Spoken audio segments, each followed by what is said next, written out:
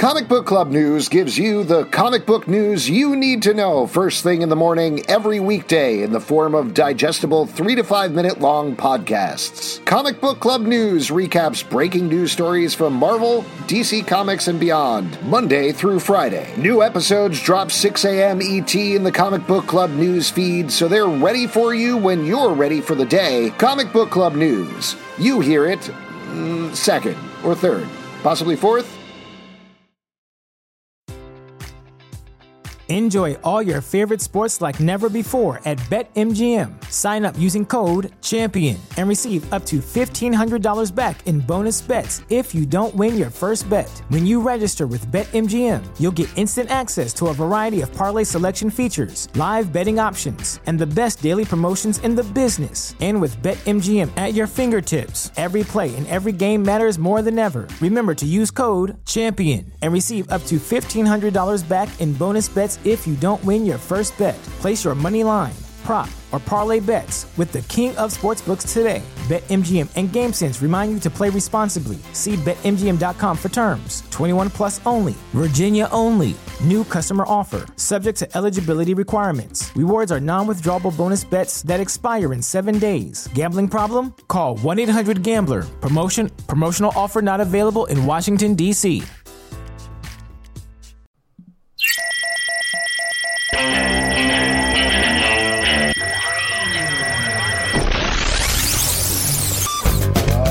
What's up, everybody? Welcome to Comic Book Club. I'm Alex. I'm Justin. I'm Pete. And we are coming to you live from a couple places on the internet. We are live over on YouTube. We're live on Crowdcast. We're coming to you later as an audio podcast, wherever you get your audio podcast. It's all good. But we have a bunch of great guests for you this evening. Yeah. I'm very excited to bring them in. Very excited to talk to them. So I'll tell you what. Let's cut through the chit-chat. You're going to jump... Wait, but Alex, you haven't checked in with us. You haven't checked in. We could be going through... You don't even know what. Oh, my God. What's going on with you guys? Yeah, I mean, look at that scary dungeon he's coming from. I'm in the dungeon, and all I want to do is get the show started, Alex. I don't know why you're wasting time with this chit-chat.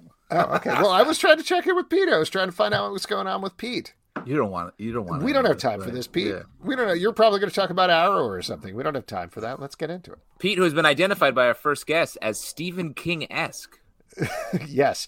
Well, later in the show, and just a note for our guests who are listening to live right now, I originally told them they were coming in first. Unfortunately, we're going to have to switch you and do you second. Leek Lieberman and, oh my gosh, Ryan Silber. Ryan Silber? Yes, I blanked for a second. Are coming in second here. But first, we are going to bring in Matthew Klickstein, who is the creator and writer of See You at San Diego, an oral history of Comic-Con fandom and the triumph of geek culture. Matthew, welcome to the show. Welcome. Hi. Thank you. Oh my gosh, thank you for coming on. You have I would call it massive tome coming out of Fantagraphics. This is, I mean, I think people can tell from the title how big this is, but this was... wild to flip through. It's big. Yes, yeah. It's like going back in time, man. It's glorious. So it is. Pictures and I love this. This is basically like an entire oral history of San Diego. You got these incredible interviews, incredible pictures throughout. I mean, just to take it back to the beginning, you know, we're all obviously as geeks, as nerds, we like been to San Diego. We love San Diego, but where did it start with deciding, okay, maybe I want to do an oral history of this, because that's decades. I don't know if it was a lot. It was a lot of work. Yeah. And to be clear, it actually goes back, I would say, even to the 1930s. The first real organized convention, which was a science fiction convention, of course, was the Worldcon in 1939 in New York. And we go all the way back there. Even a little bit before that, there's some discussion of Mary Shelley and science fiction and Frankenstein. Really what it is it's an oral history of all of pop culture fandom over the last century. The reason we focused a bit on San Diego Comic-Con is because it gave us a bit of a narrative thrust to talk about the prehistory, history, and then the expansion of what is actually the largest pop culture gathering worldwide. San Diego's not just where they do the Eisners. San Diego's not just considered the mecca of conventions. Guinness Book of World Records has called it the largest in the last few years, obviously since during and since COVID, it's hard to tell now. But that was originally the idea, was this would be a way to tell all of pop culture history of the last century through this kind of cipher of San Diego. Otherwise, it would have been 50,000 pages instead of 500. There's a lot in there, though, that goes way beyond San Diego, way beyond the convention. It talks about other conventions. So it's really about the community that San Diego is kind of the nexus for. Well, and the other thing that we should probably mention, please correct me if I'm wrong about this, but it really does focus, at least mostly in terms of the interviews and other things, on comic books as well. Like at this point, Comic-Con is this huge amorphous thing that is movies and TVs and video games and anime and manga and candy. Video games and candy. Did barbecue. For this is barbecue. Candy for sure. Barbecue. It's buses. It's cars. It's pizza. Yeah. I could keep going. Anyway, it's a lot of stuff, but you definitely do it through the lens of where it started, which is comic books. So, other than loving comic books, why keep it focused on that? Actually, that's one of the themes and subplots of the book is Comic-Con was never just about comics, ever. It was always, in the very beginning, they were bringing in science fiction like Ray Bradbury. There was fantasy, there was toys, there was movies, animation. Very early on, they were bringing in people like June Foray and Bob Clampett from the animation world. There was a special section just for Star Trek as early as 1973, and the con started in 70. It was inspired in part by a festival in Detroit called the Triple Fanfare, which the founder of Comic-Con, Shel Dorf, had been a part of. And it was called Triple Fanfare in Detroit because it was comics, movies and animation, and science fiction. It was not just comics. So Comic-Con was never just about comics. And a lot of the people who created it said that from the beginning. In fact, they asked Jack Kirby if it should just be a traditional comic book convention where really it's a dealer's room, if you think about it back then, or if it should hit all pop culture spheres. And Kirby was the one who told them, do it all. So they did. So it was always about everything. Cool. And that, again, goes back to why I chose it to kind of focus on, to tell the pop culture nostalgia, pop culture fandom story of the last century, was through that, because so many people came through there. I mean, look, they had Chuck Norris at the 1975 con talking about what really happened to Bruce Lee. They would show martial arts movies. A lot of the people who created Comic-Con were very into martial arts movies, and Bruce Lee, both because they appreciated the artistry of it and they were very interested in lots of different things like kung fu movies. But also, if you think about it, Bruce Lee, just like the way that professional wrestlers would later come in, especially in places like Chicago, they were considered like real life superheroes in a way. So Bruce Lee is one of the closest that we'll see on screen, right, at least now, to a real life superhero. So that was happening. They had magicians coming in. They had people doing yo-yos, as you said, like the toys and the candy and everything. Now that was there in early on, and they intentionally wanted it that way. I even talked with a few of them about why then did they choose Comic-Con as the name, which was a little bit later down the road anyway, because it kept changing, because even San Diego wasn't a very well-known place at the time. And they said there was a lot of discussion about it. So, and real quick to wrap it up too, I will say that that's why even with the book, I didn't want to just focus on comics. I didn't want it to seem like comics was really all that it is. There's so much other stuff to it. There's whole chapters and sections that have nothing to do with Comic-Con or comics at all. Stuff in the 90s about special effects and Jurassic Park, movies like that, Terminator 2. So I really wanted to hit everything.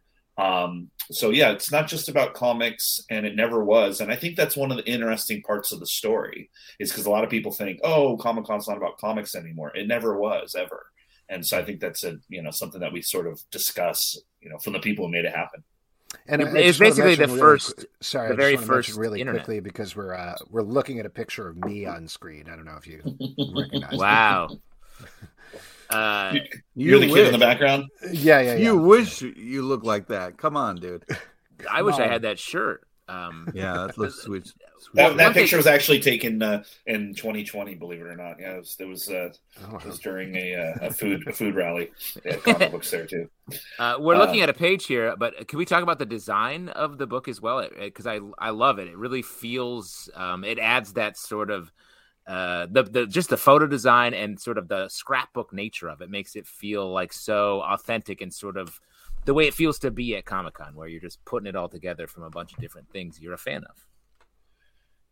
Yeah, I told the designer from day one that, and once I saw the proofs, that I would always say his name and spell it. It's Jonathan Barley, Barli. He did a remarkable job. You'll see there on the right side, it looks like there's archival folder sections, or the way that he did that on the left. That is the book there, or that paperclip over the picture of Jeff Smith, who's one of the people who did forwards. I wanted it to really have a zine DIY type of feel. I'm very fascinated by the zine scene, especially the late 80s, early 90s kind of hardcore punk scene and riot girl scene.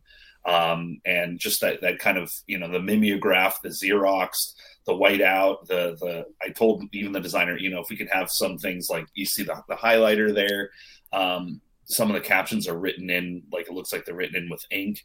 We wanted to have this real archival feel to it. And at the same time, Jonathan Barley, the designer, had just done a project on punk culture and zine culture. And he showed me some of the work he had done, and we were able to use that as a reference point. As I must say, and one of the reasons I went with them, we used as a reference point for this kind of design that's a little bit more creative, a little bit more dynamic. We Told You So, the Fantagraphics oral history that came out a couple years ago. And it was actually one of the things that inspired me to want to reach out to Gary and Fantagraphics to do this book.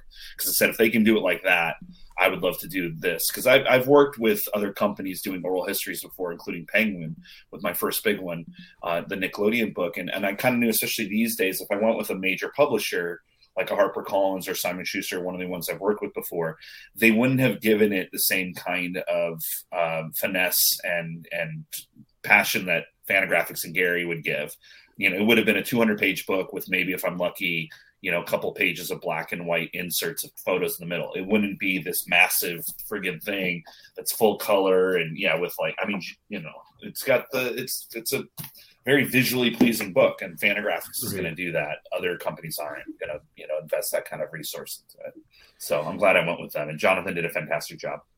So now, I think probably the answer is just chip away at them. But when you have a massive amount of interviews like this, decades of material you're sifting through, where do you start when putting this story together? How do you start tackling it? That's a really good question that no one's really asked me before. Look, I've done long form oral histories before. As I said, I did the Nickelodeon one for Penguin, which somehow ended up as a clue on Jeopardy a couple weeks ago. I still don't know how that happened. You love to hear it. I don't even watch. Yeah, I don't watch Jeopardy, but I was getting all these text messages from friends, and one guy even films or doesn't film, but records every episode, so he filmed the scene. But yeah, and I've done short form versions of it before as well. I read a lot of oral histories. I love Studs Terkel, James Andrew Miller, who did the great, SNL oral history, and a bunch of others. He just did the HBO one. Please Kill Me, obviously, the Legs McNeil book. The guys who did the MTV book did a great job from Spin originally. But and I love documentaries. I love both watching them, and again, I also make them. So, and I saw this as a documentary, as you guys might know.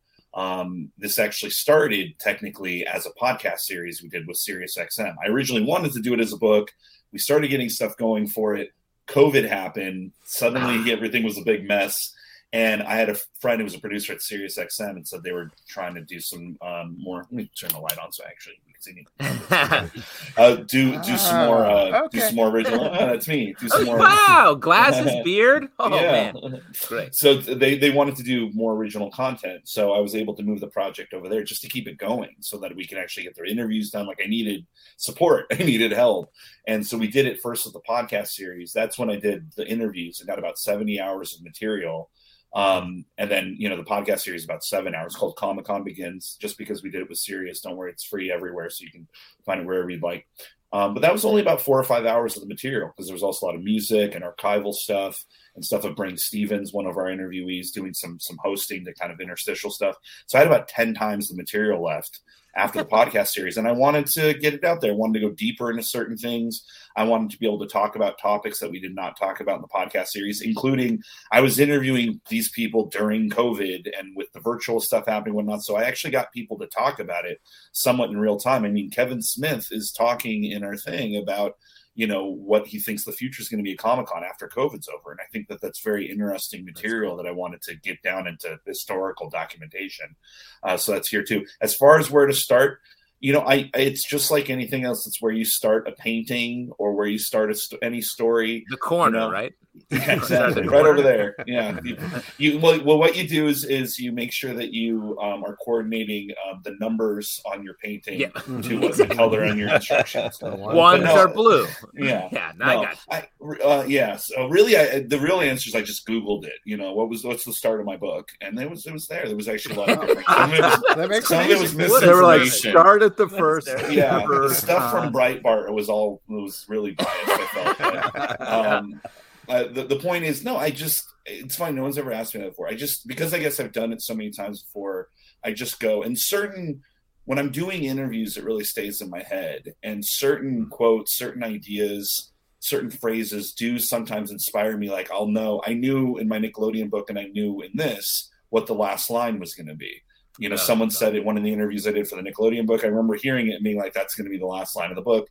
And so too with this, funnily enough, it's one of the few interviews that exists with Shel Dorf, the founder of Comic-Con, talking about the importance of sharing when it comes to fandom. And the last line of the whole book is, you know, the story. He tells this funny story, quote unquote, of a fan who saw Godzilla and couldn't talk with anybody about it, so his head exploded. And he just basically is explaining the importance of sharing. And this was actually, he said it at the first Comic-Con, in 1970. That's where he said it. We had an archival thing of him talking about it. And I just remember hearing it and going like, that's the answer to the whole thing. And it's got to end with the founder, Shel Dorf. It starts and ends with yeah. So other than that, though, I just kind of let things go. It really is like a puzzle. I really enjoy, it's like putting together a documentary. I really enjoy taking all the interviews and kind of cutting them together to tell the story. It's really fun. I very much enjoy not only reading, but making oral histories, and I'd like to make more. So, yeah, it's a fun process. I mean, first of all, R.I.P. to that kid who couldn't talk to anybody about Godzilla. That's a very sad story. But thank you. Head exploded. I'd love to see it. Was in the news. Yeah. Oh, wow. It was yeah. All right, I'll Google it. There was some sensitive stuff about it on Twitter, though. So But I don't know if you refer to this as spoilers when you're talking necessarily about this book, but since there are a lot of questions about the future of Comic-Con and where those things are going, whatever you feel comfortable sharing, I'd be interested to hear what you think the future of a Comic-Con is in general, particularly as here in New York, we're on the cusp of New York Comic-Con, and there's a lot of questions about that. Sure. Well, one thing is you got to remember one other thing that makes San Diego unique is that it's a nonprofit and always has been. So San Diego has some advantages that, like a New York Comic-Con, that's corporate run and ReedPop and everything. Like there's certain kinds of things that they have to deal with that San Diego does not have to deal with. Obviously, there's also downsides for them being a nonprofit and not having that corporate support that that ReedPop has and that some of the other larger conventions have that are corporate run. Like anything else, you know, having that corporate support there is helpful and hurtful at the same time. It can lead to making your Batgirl movie that you've always wanted to make for $90 million, but it can also lead to, you know what, we're not going to put it out. We're not even going to tell you about it. So, you know, so it's like, what are you going to do? But the point of story is that, you know, so San Diego's different in that regard. So I don't know if you can compare it to what might go on with the future of New York or even any other convention that's of its size and nonprofit. That's another thing that makes San Diego extremely unique. It's supposedly supposed to be, you know, fan made and fan run, and that's the nonprofit aspect. Obviously, even with nonprofits, and as we know with any nonprofits, especially large ones, there's people making money and there's things going on behind the scenes, and it is what it is. It's business in America or the world at all today. It's all venal and corrupt. That's the point of it. But you know, San Diego at least has this patina of, you know, volunteerism and the nonprofit aspect and so forth. So, you know, from what I understand and what I know, I would say that we'll see what happens over the next couple of years, and they'll probably make some decisions based on a couple more. I mean, this was a very strange summer, and even the New York one coming, like it's still kind of right off of the pandemic. I have an older book of mine that came out during the pandemic that is now being re-released as a paperback, and the publisher outright said, let's see what happens post-pandemic. And I have a few other friends whose publishers with books are doing the exact same thing. We see that they're re-releasing movies in the theater. You know, I think that they still are going to need to and want to experiment for another season or two before they make any drastic decisions. And I think San Diego's no different. Obviously, the dent in their financial place was rough to deal with, as was certain reputation problems and certain losses of partners and things. Just the fact that during the virtual time, a lot of companies like Disney and DC, decided to start doing their own virtual events, and we don't really need San Diego now. DC closed theirs down, from what I understand, but Disney's still going to keep doing its thing. Other brands and streaming services and studios are going to start doing their own thing more and more.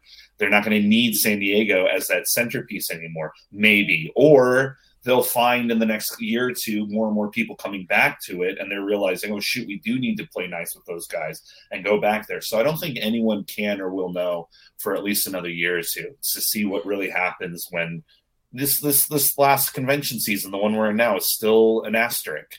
It's still not real. We can't really tell yet. It's not a controlled experiment. So we're still dealing with that. Yeah. It feels like everybody just wants more and more. Like the fact that like the earnings call for all these big media corporations are like news. It's like a big news item. And it's like the earnings call where they talk to their investors. So it feels like eventually, this is me just spitballing, they will have to just be everywhere. And San Diego will continue to be its hub. But everyone wants news more and more. Yeah, I mean, I think also, and this is a good thing, and I've been saying this since day one, and it's something that I've really always written a lot about and fought for and been very vocal about, especially since I've been a bit of a nomad since leaving LA in 2009. I've lived all over the country, and aside from New York a few times, it was mostly in the Midwest area with smaller, typically college towns, but still smaller towns in different places.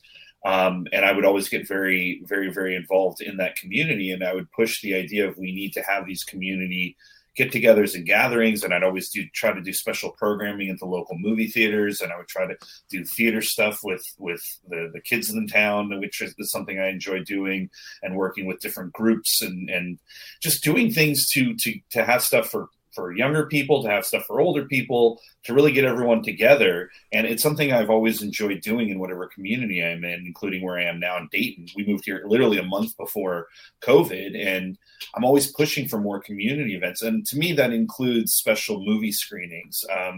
And I think that more and more people are seeing now and wanting again to be with other people out in the world. I think we're going to start seeing, I could be wrong, I know commutes are awful. They really are. But I think we're going to start seeing more and more people wanting to go back to the office just to be around other people, to commiserate in the lunchroom. Look, with work from home, you can't unionize as easily. There's not as much trust. You're not looking at the person in the eye, even when you're doing stuff over Zoom. This has a lot of effect over how labor disputes are handled and things, which is something I think a lot of people forget about or don't think about. When you're all working from home, it's harder to consolidate concerns or whatnot in a way that you feel safe, because when you're mediated through a screen or Slack, obviously, you're never going to feel comfortable really speaking your mind. So, I tried to form a union with my dog and 2 daughters, and we're not getting anywhere. I'm just saying, I think more people are going to want to go back to the office. More people are going to want to go to the movie theater. More people are going to want to go to conventions, because that's how we are. We are social creatures. We really are. And we want to get out. We want to be around. And kids especially. I mean, so many of them went through – that was a horrific period for them as far as the isolation, and it raised suicide levels and everything else. And kids want to go out and experience these things. They haven't gotten to. There are kids who were 3 or 4 years old during COVID, and now they're like 7 or 8 or 6 or 7, and they can really remember and see if they go to Comic-Con now. They can really see it for the first time. So I hope families will – consider that, and we need to be together. So I think that the convention scene is going to hopefully continue being strong and get stronger. It just again might take some time, but we'll see. But it's hard, so it all comes down to money and reputation and what partners are going to be involved or not being involved. So Yeah. Well, listen, I know we're going to have to let you go in a second, but the book is out now. The book is out. Yeah, it came out September 6th. Right. And there's also an audiobook version that came out, I think, last week. But the book is out. As I tell people, please support your local bookstore, support your local comic book store, and still leave a review on Amazon, because the more of those we get, the more it pushes the recommendation algorithm. And apparently you can talk about this, and I'm going to, and I don't care, because, it's a terrible system the way that it works. But we have to play in the game. As Tupac said, you can't be an angel in hell. So get it at your local bookstore, comic book shop, help them out, but still put a review on Amazon, because that helps us out. That's great. We all have to play that evil video game. Love it. Matthew, congratulations on the book. It is so phenomenal. Cool. I can't wait for everybody to check it out if they haven't already. Thank you so much for coming on. Thank you. Thanks, guys. Have a good rest of your night. Share or your heads will explode is the takeaway. Yeah. Bye. All right, there we go. Once again, the book is called See You at San Diego, An Oral History of Comic-Con Fandom and the Triumph of Geek Culture. As mentioned, it is out now from Fantagraphics. It's really fun to not only look at, but to kind of like just experience. I mean, the stuff before your time, it's crazy to kind of see pictures of young. And Pete, when you say that, that's just like the first section for you, right? It's before your time. For anybody you're just as old as I am, you motherfucker. Exactly. You got the two old ones. Let me say real quick. This book reminds me of when we were at New York Comic Con doing interviews, and I sat down with Neil Gaiman. And as Alex says, hearts literally hovered over my head while I was doing it. But he looked out, and before we were even rolling on the interview, he was like, he's looked at the crowd from the skybox below, and he's like, "This is what we always wanted. This is what and Alan and I and others were first getting together. This is what, beyond our wildest dreams, this is what we fantasized it could be." And to see it now. And I feel like if that quote, since it was just said to me, is probably not in this book, but I feel like this book encapsulates that quote. Yeah, and just to mention, when Neil was looking out, he was watching Pete eating a roast beef sandwich on the con floor. That's what he had already. This is what he imagined. This is over there. That guy. He was like, Pete in the bathroom line. Pete in the bathroom line. Like, classic Neil Gaiman, calling people sloppy sons of bitches. That's right. It's his quote. It's on the back of a lot of his books. I know. I remember that in Sandman. All right, why don't we bring in our next two guests? We are welcomed them back to the show to once again talk about Alliances. This time it is a graphic novel form called Alliances Orphans. It's coming out from Dynamite. Ryan Silbert and Luke Lieberman, everybody. Luke is here first. Hello, Luke. How are you? Hey, how you doing? Good. Right. Good to see you. While we're waiting for Ryan to make his way in, I hear you are heading off to Bulgaria very soon. Is that correct? Yeah, Sunday. I'm going back. I was there for the beginning of the shoot. We're shooting Red Sonja in Eastern Europe. I was there for the beginning of the shoot, and now I'm going back for the last 2 weeks while we kind of wrap out. And you're playing Red Sonja in the movie, right? Yeah. They only needed me for a few weeks on either side. Yes, doesn't seem important. It just sort of has Yes. Well, that is very cool. Now that Ryan is here as well. Hello. Welcome, guys. Great to have you back. Great to talk about this. So there's been a bunch of different iterations of Alliances at this point. You've had a couple of novels, you've had audiobooks, but I believe this is the first time, and we talked about this the last time you guys were on, but I believe this is the first time it's actually in comic book form, which given it started with Stan Lee and then working its way back to comics, this feels like kind of a homecoming in a way, right? Yeah.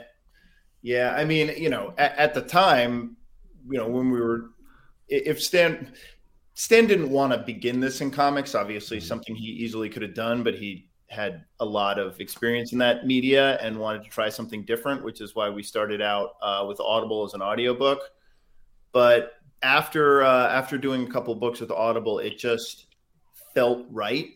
There's a particular story in there that the prologue is something we wrote with Stan, and it was sort of the genesis of this whole universe. Like that scene is kind of the first sort of kernel that we created with him, and it just felt it was, first of all, it's also a story that demanded visual storytelling. I mean, it's a very big, sort of cosmic, sort of bombastic, colorful story with those kind of characters, so it kind of demanded it. But yeah, it also just kind of felt like kind of time to come home. Yeah.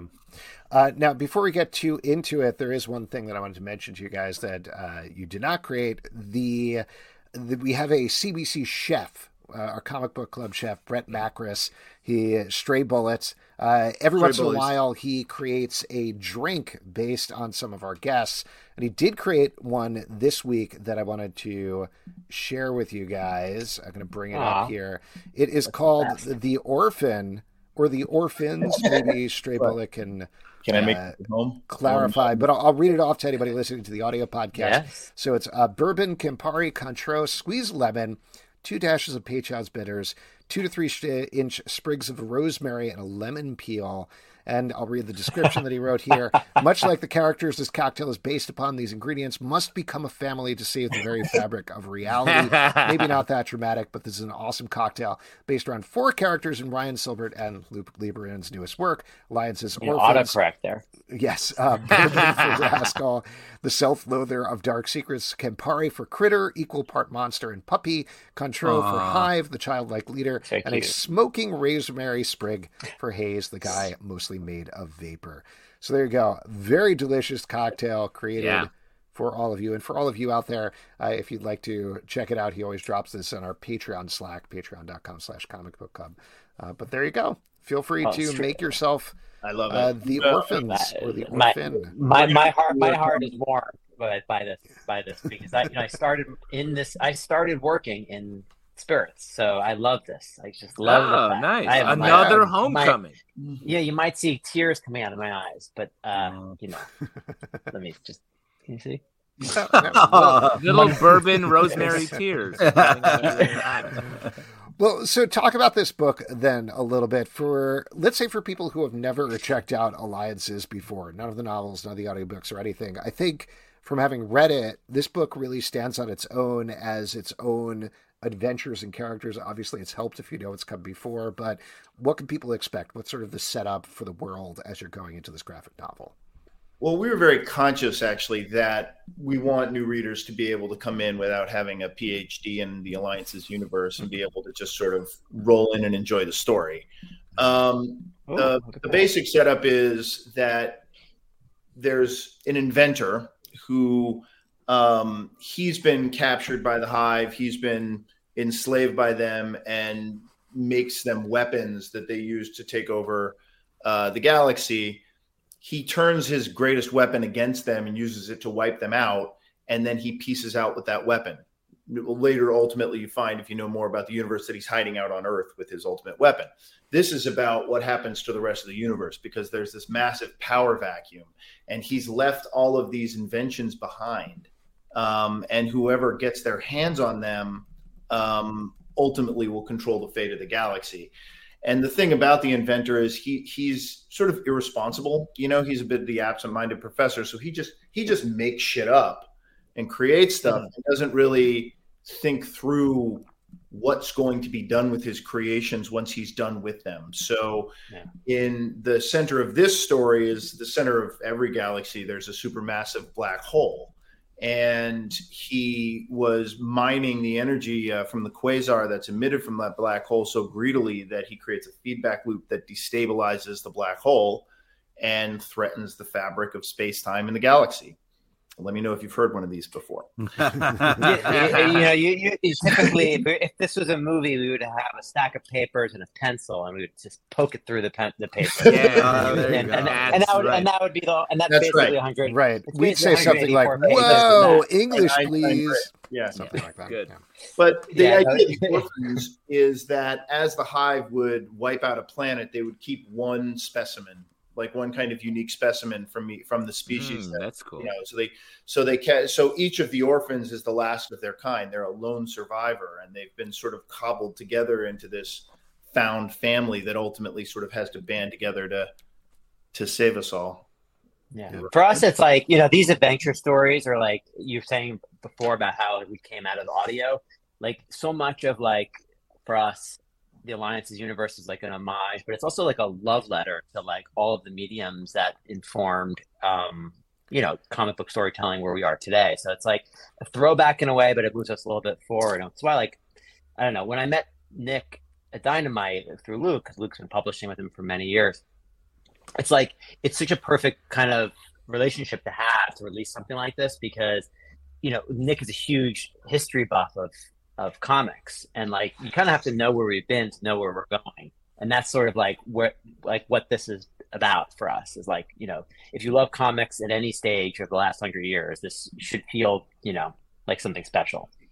Yeah, this was kind of our sort of anchor for this, or our true north was Tales of Suspense, Journey into Mystery, like those kind of yarns. That's kind of where we wanted, where we wanted as kind of a starting point for this.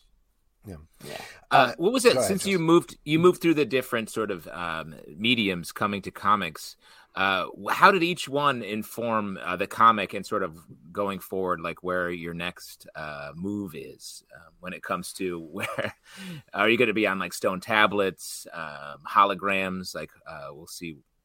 Well, we're already deep into the stone tablet market. Right. Smart. We're an early Stands mover. the test of time. Okay. Yeah. I mean, stone tablets so hot right now. So hot right now. So hot right now. hot. Yes, Yeah. we have a special foil edition.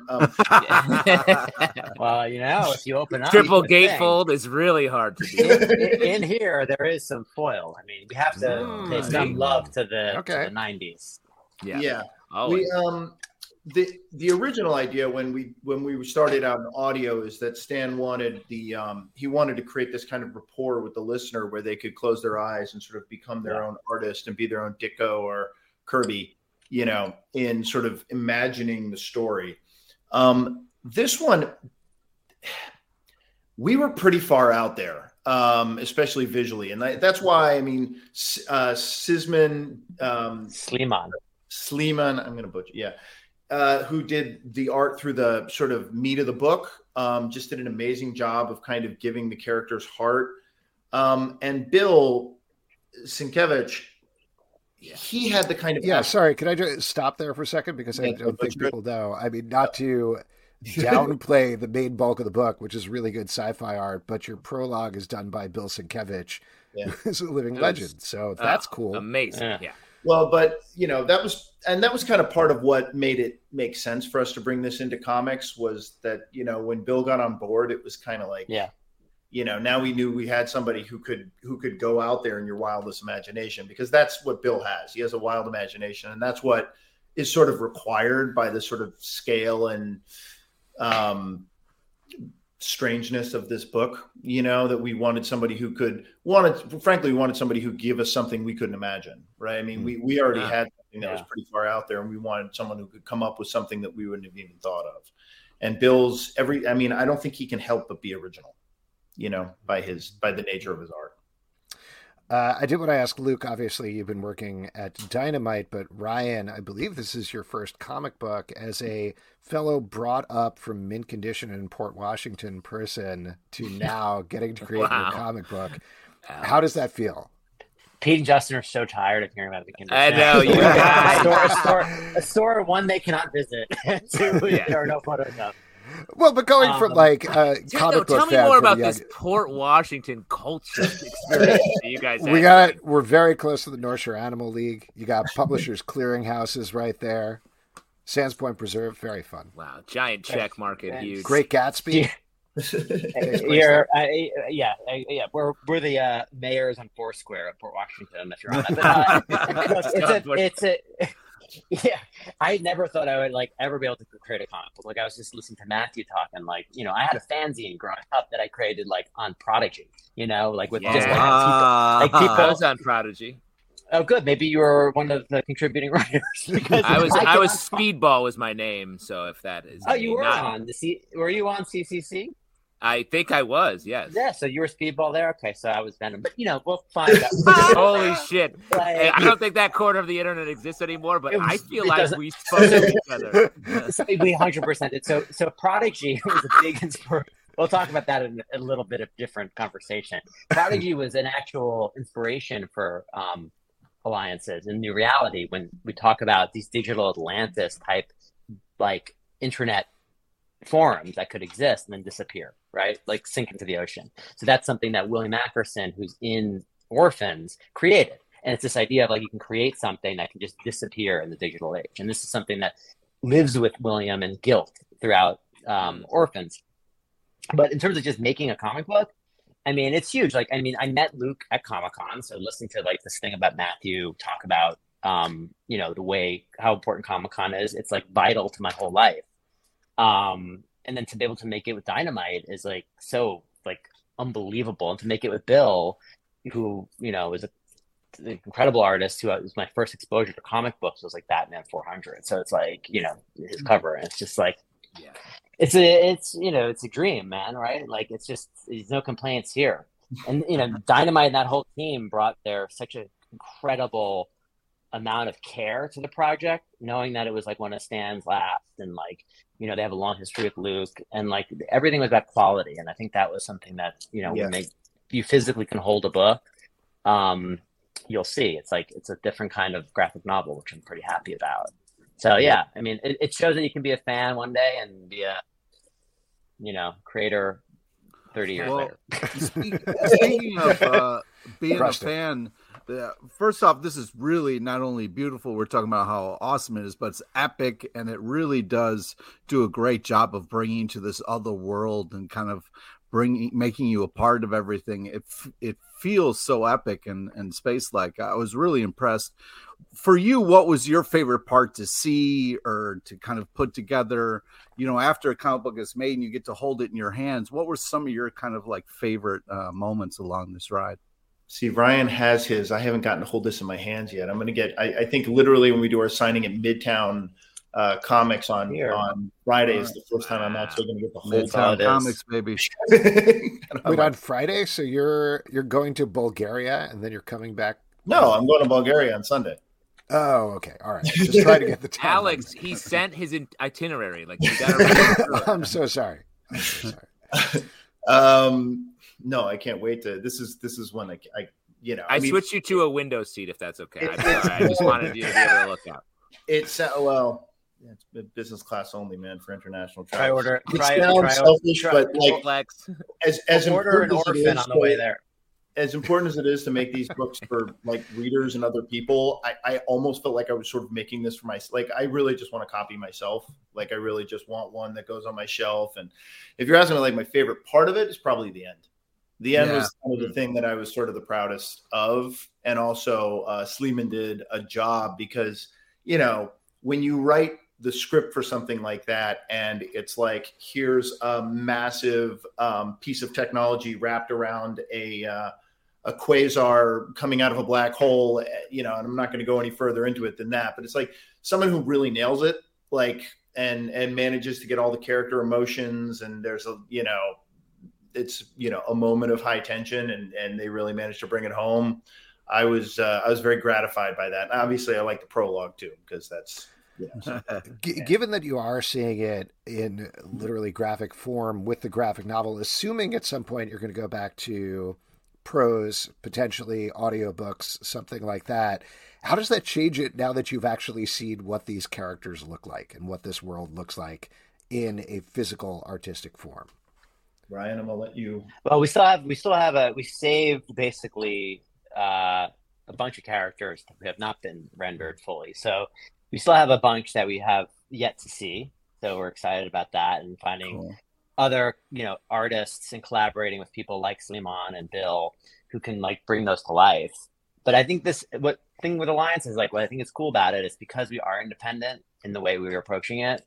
Like we're really flexible with what we can do, right? So we can like throw something down into an audio drama. We can make it into a prose novel. We may want to do something as a comic book and make it so that it doesn't have to feel like this dense, like Luke was saying, PhD, like interact. Like it shouldn't feel that way. And also, we came out of that age where in the 90s where like there was always like a new universe or whatever, like, and it's like, that sometimes was like rushed. It's like new universe, 16 titles. Here you go, have fun. And it's like in foil. And it's like for us, it's we want to be very slow with it. We have a lot of material that we want to unveil in a very thoughtful way. So yeah, I mean the exciting part is to find the mediums and the great partners to work with, like Dynamite and Audible. But we did take a chapter from New Reality. Trick of Light, our first project, was audio and then also a full novel. The second project that Will Wheaton read for us, New Reality at Audible, hasn't been in prose form yet. So we took our favorite chapter, which is also basically where one of the main characters in the graphic novel gets his powers. And that's an extra on the back of the graphic novel. So that's there for you. And that's prose. Yeah. Awesome. Nice. Well, what is the future of this universe then? Whatever you can talk about. Ryan, you want to hit it? Well, man, I mean, I feel like this is like a lucky. I should call out my lotto numbers here because last time I said we're going to make a comic book, and then and then it and happened. I got a couple other things, and yeah, there was a comic book in front of us. Look, we've got a big announcement coming at the panel on Thursday. Yeah. But you can imagine we're going to explore different corners of this universe and then go deeper into all of those. So it's really like opening up different kinds of corners of it. So we've been in the cosmic, we've been in the street level. There's lots of other kinds of supernatural and you're gonna, more young and fun type places to go. The story is going to both, like, we're going to drive the narrative forward because there's more story to tell and sort of the core through line of the narrative. And then we're also just going to expand out.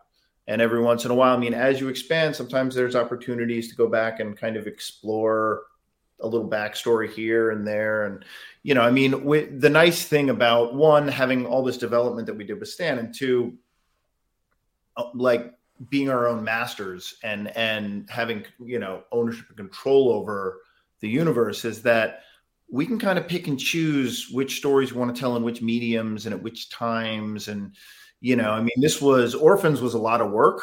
So we have, our announcements that we're going to make. And then there's also part of me that's just kind of like, we just sort of finished this story and like, we kind of know what the next stories are because they're something we developed years ago, but like now we have to actually kind of build those houses, like we have, now we have to go get our hammer and nail and build them, Well, this was a long way of saying we're going to become stonemasons. That's where Luke is going to Bulgaria. I knew stonemasonry and just great training. Long history, and that's where the tablets come in. Start going to knocking them out. Amazing. Guys, congratulations on the book. Very excited for everybody to check it out. And congratulations on the big announcements coming this weekend at New York Comic Con. Good seeing you again. Thank you so much. See you guys. See you guys soon. We'll see you good to see you. Prodigy. We'll see you on Prodigy. Yeah, this is true. I don't know how we would ever track this down, but we have spoken in the... You know what? I'm going to find you. Grendel is also out there right now. Go check out. I definitely remember talking to that person. Was it a person? Okay. That's what we understand. This is going to fuck me up for a long time. Before we fuck it up further, thanks so much for coming on, guys. We'll check you later. See you guys. Bye. All right. There we go. Once again, it is called Alliance's Orphans from Ryan Silbert and Luke Lieberman. You can check it out from Dynamite. And we are going to move on with our next section, which is my favorite section because you all make it up. It is your audience questions. All right. Yeah. And for audience questions, all you got to do is drop a question and ask a question here on Crowdcast or in the comments over on YouTube, and we will get right on them. But first, guys, we have a sponsor on this week's episode. Whoa, can you believe it? This week's episode is sponsored by Just Forget About It. The podcast is hosted by a group of friends who started talking about random scenarios during car shares and wanted to bring their wild conversations to the world. Have you ever wanted to visit a real-life Jurassic Park? What would you do if aliens invaded or there was a zombie apocalypse? What is the best thing since sliced bread? Just forget about it. Talks about random what-if scenarios as if they're real. But here's something that is very real. You can find Just Forget About It on pretty much all major podcasting platforms. Apple, Google, Castro, Overcast, and Spotify. It's hosted on Podvine. Don't you forget about it. Just forget about it. What? Nice. I don't know. I didn't nail that one. I wrote that one as well. I don't know if you guys could tell. Hey, you did great. I liked when you were pointing. Signature Zalbin in there. Yeah. Thanks. Speaking of your signature, Zalbin, let's talk about tonight's signature cocktails. First of all, thank you to Brett Macris for that one. Bullies. But what are we drinking tonight, fellas? Justin? Yeah, I'll shout it out. I'm drinking two great New York State beers that I really like. This Ruby Red Kolsch from Genesee. This is like a soda. It tastes like a soda. It's very good. A soda pop? It's the closest to Alex's pumpkin spice shit that I can ever get. And I did it for Alex. And then, of course, you got the Pils Mafia. Thin Man Brewery. He's a Bills fan, so you see what he did Bills. there? I am a Bills fan. A heck of a game. Great game against the Ravens. This is My a great brother was Pilsner. He was? Ooh. Yeah. He was probably rooting for the wrong team. No, he was rooting for the right team, dude. He went all Bills gear. Oh, my man. Rolling deep, yeah. That's weird that you're a Giants fan. We can talk about this later. All right, you're losing. This is you're a great. Come on.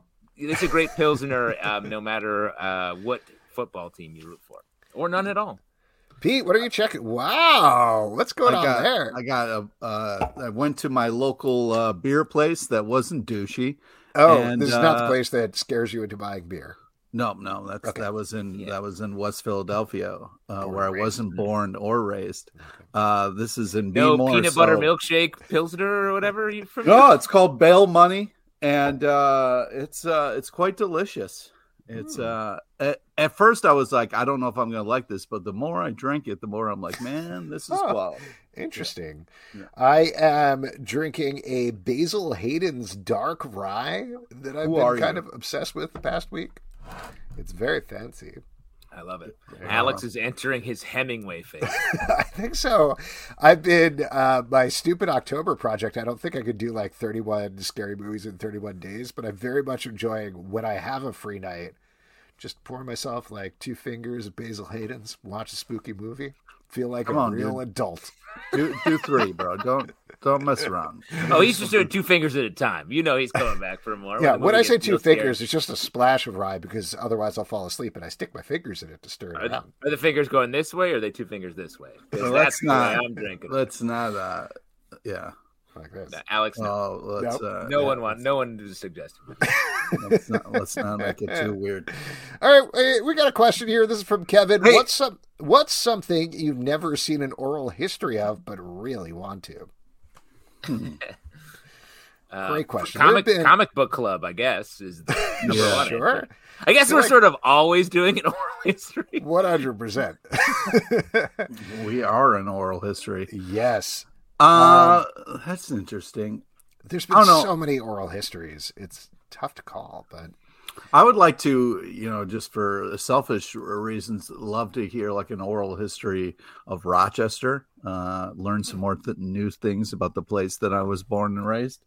It would be fun because there's a lot of crazy quirks. This is one that exists, but Live from New York, the SNL oral history is awesome. It is good.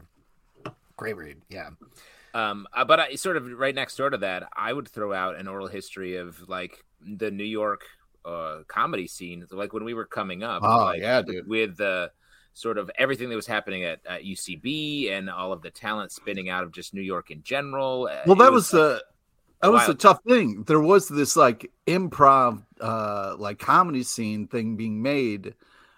This like kind of documentary thing, and then the guy ended up getting like hired at UCB, and the whole thing kind of got tweaked. You're talking about Nate Dern, I think. Yeah, exactly. I would love an oral history of the guy who was trying to do an oral history and then got shut down by UCB.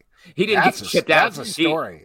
He took over as artistic director, and then now he writes for the Tonight Show. So that's I mean, he's killing the game, but I mean, it was like that's a great title, Killing the Game. Yeah. The inside story. There it is. Yeah. Alex, you're a character in this, no doubt. Ooh, you were the AD AD at the pit. That's a spot, man. You saw it all. And running Sketchfest. Oh, the stories I could tell. Yeah, and I've often told the oral history of Elephant Larry. Sure, why not? All right, we got one from Stray Bullet here. The major holidays are coming quick. One holiday has to go. Which one? No judgments. Ooh. Wait, we're getting rid of a holiday? Yeah, we're getting rid of a holiday. Tell you what, I'll get rid of Hanukkah. Here's the thing. Hanukkah is totally fine. I have a nice time, but it's not as big of a deal as it's supposed to be, or the pressure people are like, you're celebrating Hanukkah, right? And I'm like, sure, I'm having some latkes or whatever. But yeah, for example, tonight is Yom Kippur. I'm not supposed to eat. I'm having a big old glass of rye. That's not really a meal. You don't disrespect the Yom Kips like that, bro. Come on, man. Oh, I'm sorry, man. The Yom Kips? Yeah, Pete, I'll see you at shul later, right? Yeah, thank you. I appreciate that. Pete and I are doing Tashkli tomorrow. He knows Alex, there was a audience question on our Slack that I wait. You haven't answered Hey, which you gotta holiday answer- you'd get rid of. I did answer, but you guys What'd don't you say? care. So I said Valentine's Day. Oh, nice. I Did think you we're say talking that? about Thanksgiving, Hanukkah, Christmas. It said New holidays, and so I went okay. with the. I guess I'd get rid of Hallmark. Arbor Day while we're cheating. There we go. There's nothing Now wrong we're with cheating. cheating. It's not cheating. I love holidays. I think more. I say we need more. But if I'm going to get rid of one, I would say New Year's Day. That's a fake one. It's weird that we have New Year's. No, Day. we need that day, dude. You need that day to pull yourself back together. Try to figure I out disagree. who you are. I think we would be able to connect and tell more crazy stories if we all had to go do stuff on our hungover day. No way. Oh, dude. yeah. Don't make me do stuff when I'm hungover. That's not cool. Pete, you got a question from the Patreon Slack? Hit us up. I do. Yeah. So Jake, who's not from State Farm, asks, as kids, what movies did you guys remember being unreasonably scared by? My answer is Roger Rabbit, because Christopher Lloyd's eyes haunted me for many years as a child. Really fucked my shit up. And that's my answer. So I just got to write down send Pete eyeballs in the mail. Oh man. Just to really scare the shit out of him. There's the instant answer for me is the movie Nothing But Trouble, which was this like very weird comedy that like Dan Aykroyd is in and a bunch of other like random people. Oh, dude, And is the two giant babies. Oh my god, yeah, dude. Terrifying as a that child. whole sausage thing really fucked me up too when they're eating those creepy yeah. The two I'll throw out there, which are actually probably very similar. One, very specifically, the Wheelers from Return to Oz. Return to Oz, scary. Very scary. The desert. The Wheelers like were a little cause for concern, but the desert that turned you into sand. I was terrified of sand. Yeah, I didn't like that. Wow. But the other one, which I mentioned the other day to my family, they're like, "What are you talking about?" Because we. Too much, but I was telling them about Superbad 3, the end of Superbad 3, the robot lady. Great answer. Also, that when that computer sucks in that lady, I was like, I'm gonna have to quit my Prodigy BB with my man Venom and Grendel over there, because that was scary. Yeah, I told my wife about that, and I was like, "You were probably scared too." And she's like, "Well, my dad worked on computers, so it wasn't a big deal for me." And I was like, "All right." Wow. Yeah, she had a lot of relatives. I like how you're computers all the time. Marnie flexed on you. She was like, "My dad works in computers, so like grow up, Alex. Yeah, get it together." All right. We got a great question here in the comments on Crowdcast from Have You Nerd. I love when we learn random facts that need to even that surprise even you guys, like Pete's volleyball career. Also very true. What is something learned years after knowing each other that blew your mind? Ooh. Wow. Ooh. I mean, Pete is a never-ending font of crazy nonsense that I'm like, you did what? Talking the Costa Rica story that you tell, the story with your friend whose name is like the extreme vegan dream, the unseen vegan dream, and all that. Did you tell a story also about seeing a real ghost? Yep, that was in the past couple of years. I remember that. Yeah. So there you go. All of Pete's stories. The answer is all of Pete's stories. And we are going to move on with our next section, which is trivia. And for that, we're going to turn over to Pete LePage. All righty. Peter J. LePage. I like how you're putting the J on it. All right. Guys, this is the part where we give back to you, the lovely audience. It's an opportunity to win 25 free dollars in the form of a Midtown Comics gift card, or a Long John Silver's gift card. Oh, that's right. My bad. Yeah, you have the choice, and choices are important. So yeah, we're looking for, unless we have selected somebody, we're looking for a first hand up person, a brave volunteer, whether you're on the tube or the cast. Either way, we're looking for somebody to be brave enough to take this. Ooh, here we go. Volunteer here. All right, gonna bring you on in. Have you nerd to do trivia? And again, this is gonna be for your choice. Hello, how are you? Hey, what's up? Hey, so this is for your choice of either a Midtown Comics gift card or a Long John Silver's gift card. Your choice. You can let us know at the end. Yeah, you Or do can you wanna think let us about know it. right You can now? think about it for a Yeah, minute. yeah. All right, Think about it. All right, I'll think about it. Okay, all right, take it away, Pete. All right, today's trivia is on topical comic news and a small nod to the legend Coolio, R.I.P. Please listen to all three options before making your selection. Here we go. Question number 1. According to Newsarama's best powerless superheroes list of all time, who is number 9? Is it A, Lex Luthor, B, The Punisher, or C, Vivica A. Fox? So it's either A, why would I put that in there, or it's B, The Punisher. B, Punisher. You are correct, sir. Wow, number In the top 9? 10. In Number the top 9, 10. not great showing. No. Hey, come on, dude. Top 10? Yeah, thought it you're was right. Pretty good. I thought it was pretty good. Made the top 10. All right, here we go. Question number 2. What is the name of the new on-demand comics printing service? Is it A, WeHateTrees.org, or is it B, GC Press, or is it C, Stoogie Kenyatta? So it's either A, which I made up, or it's B, the GC Press. B, the GC Press. That's right. Yes. All right, here we go. Nice. Last one. Who is joining Cap in the new Captain America Cold War crossover event? Is it A, Steve Jensen, B, Emma Frost, or C, Jeep Swenson? So A or C I made up. B is A. an actual character. Oh, B then. Sorry. B is correct. Yes. Emma Frost teams up Emma with Captain Frost. America. I'll go see how that works. But it's Weird. Cold War. You get it? Because Frost. And then that. Okay, yeah. That Well, sorta makes congratulations, you did it. Would you like a $25 gift card to Midtown Comics to get some comics, or a $25 gift card to Long John Silver's to get some fish?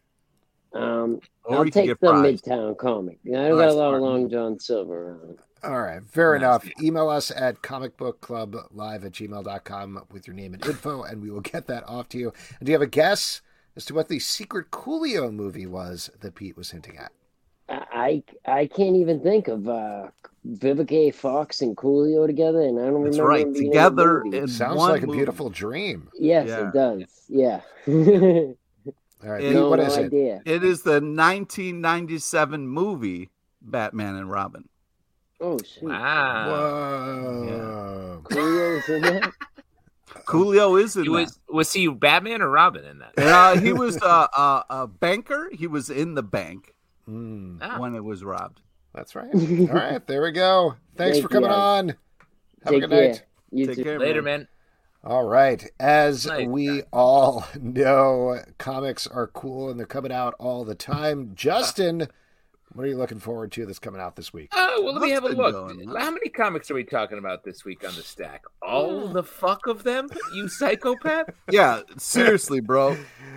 Wait, can we talk about this here? I just want to mention this. So I sent the comics in advance for the stack so we could read through them. I don't know if you guys know this, but it actually emails me when you download them, when you download the comics. So I know when you start reading them. So Pete, I just wanted to check in. Based on when you downloaded, I calculated that by the time the show hits, you would have needed to have read one comic every 7 minutes without stopping for breaks. How'd that go? It went good, man. You know, I made it. great. I'm here at the show. Well, I'm ready really to blowing talk us comics. So Really I'm blowing us. glad that you're doing extra math. I don't know how much free time you have. Your day I was job. worried. That's why I was worried. That's all. I want to give it up for. I really like this Miracle Man #0 comic that came out from Marvel. Jumping around, Neil Gaiman does the first or sort of the wraparound story, and the Miracle Man sort of universe is something that I feel like Marvel keeps flirting with, really doing more of, and doesn't ever really do it. And again, this feels like maybe a half step toward actually doing something, but I'm looking forward to potentially more of that. And Interesting. Well, I'm looking forward to talking to you more about that on the stack because I have questions. oh, great! That's what a great tease for the stack. Pete's going to ask me questions. Pete, what are you looking forward to? I'm looking forward to Kaya #1 as well as Right. Gotham City Year 1 #1. exciting. I'm going to give a shout out to Dark Ride #1 from Image Comics. This is reuniting Joshua Williamson and Andre Bresson from Birthright. Love that book. Very excited. One of my favorite books. Birthright. This is about a horror theme park. They tease this in the Image Comics 30th anniversary anthology that's going on. Very fun story there. So I was pretty hyped to get into this and excited to talk to you guys about that book and other books on the Stack Podcast, which rolls out in the Comic Book Club feed and its own dedicated Stack feed Wednesday at 9 a.m. And folks, that is it for this week's shoot. A couple of people we want to thank. We want to thank Ryan Silbert and Luke Lieberman coming on, talking about Alliance's Orphans out from Dynamite. Also, Matthew Klickstein. Check out Fantagraphics See You at San Diego, an oral history of Comic-Con fandom and the triumph of geek culture, which is out now. Next week, Dennis Robinson is going to be here to talk about Lycan, Solomon's Odyssey, and Matt Wisniewski is going to be here to talk about Faceless and the Family. Bunch of other podcast to pug. Marvel Vision, our Marvel podcast, is recapping She-Hulk Weekly. We may have 2 episodes this week with She-Hulk and Werewolf by Night, so that should be fun. Also, the Doom Room, our Doom Patrol podcast, out weekly. On Thursdays, the Umbrella Academy, our Umbrella Academy podcast, starting to wrap up the season on Mondays. Patreon.com/Comic Book Club. Support this podcast and all the podcasts we do. You can subscribe on Apple, Android, Spotify, Stitcher, or the app of your choice at Comic Book Live on Twitter, Comic Book Club Live on Instagram, comicbookclublive.com for this podcast and many more. Until next time, we'll see you on Prodigy Bulletin Board. Like, does that part of the internet still exist? Like, is it out there? It's not, right? It's not, right? It's got They can find you, bro. They can find you. They know what you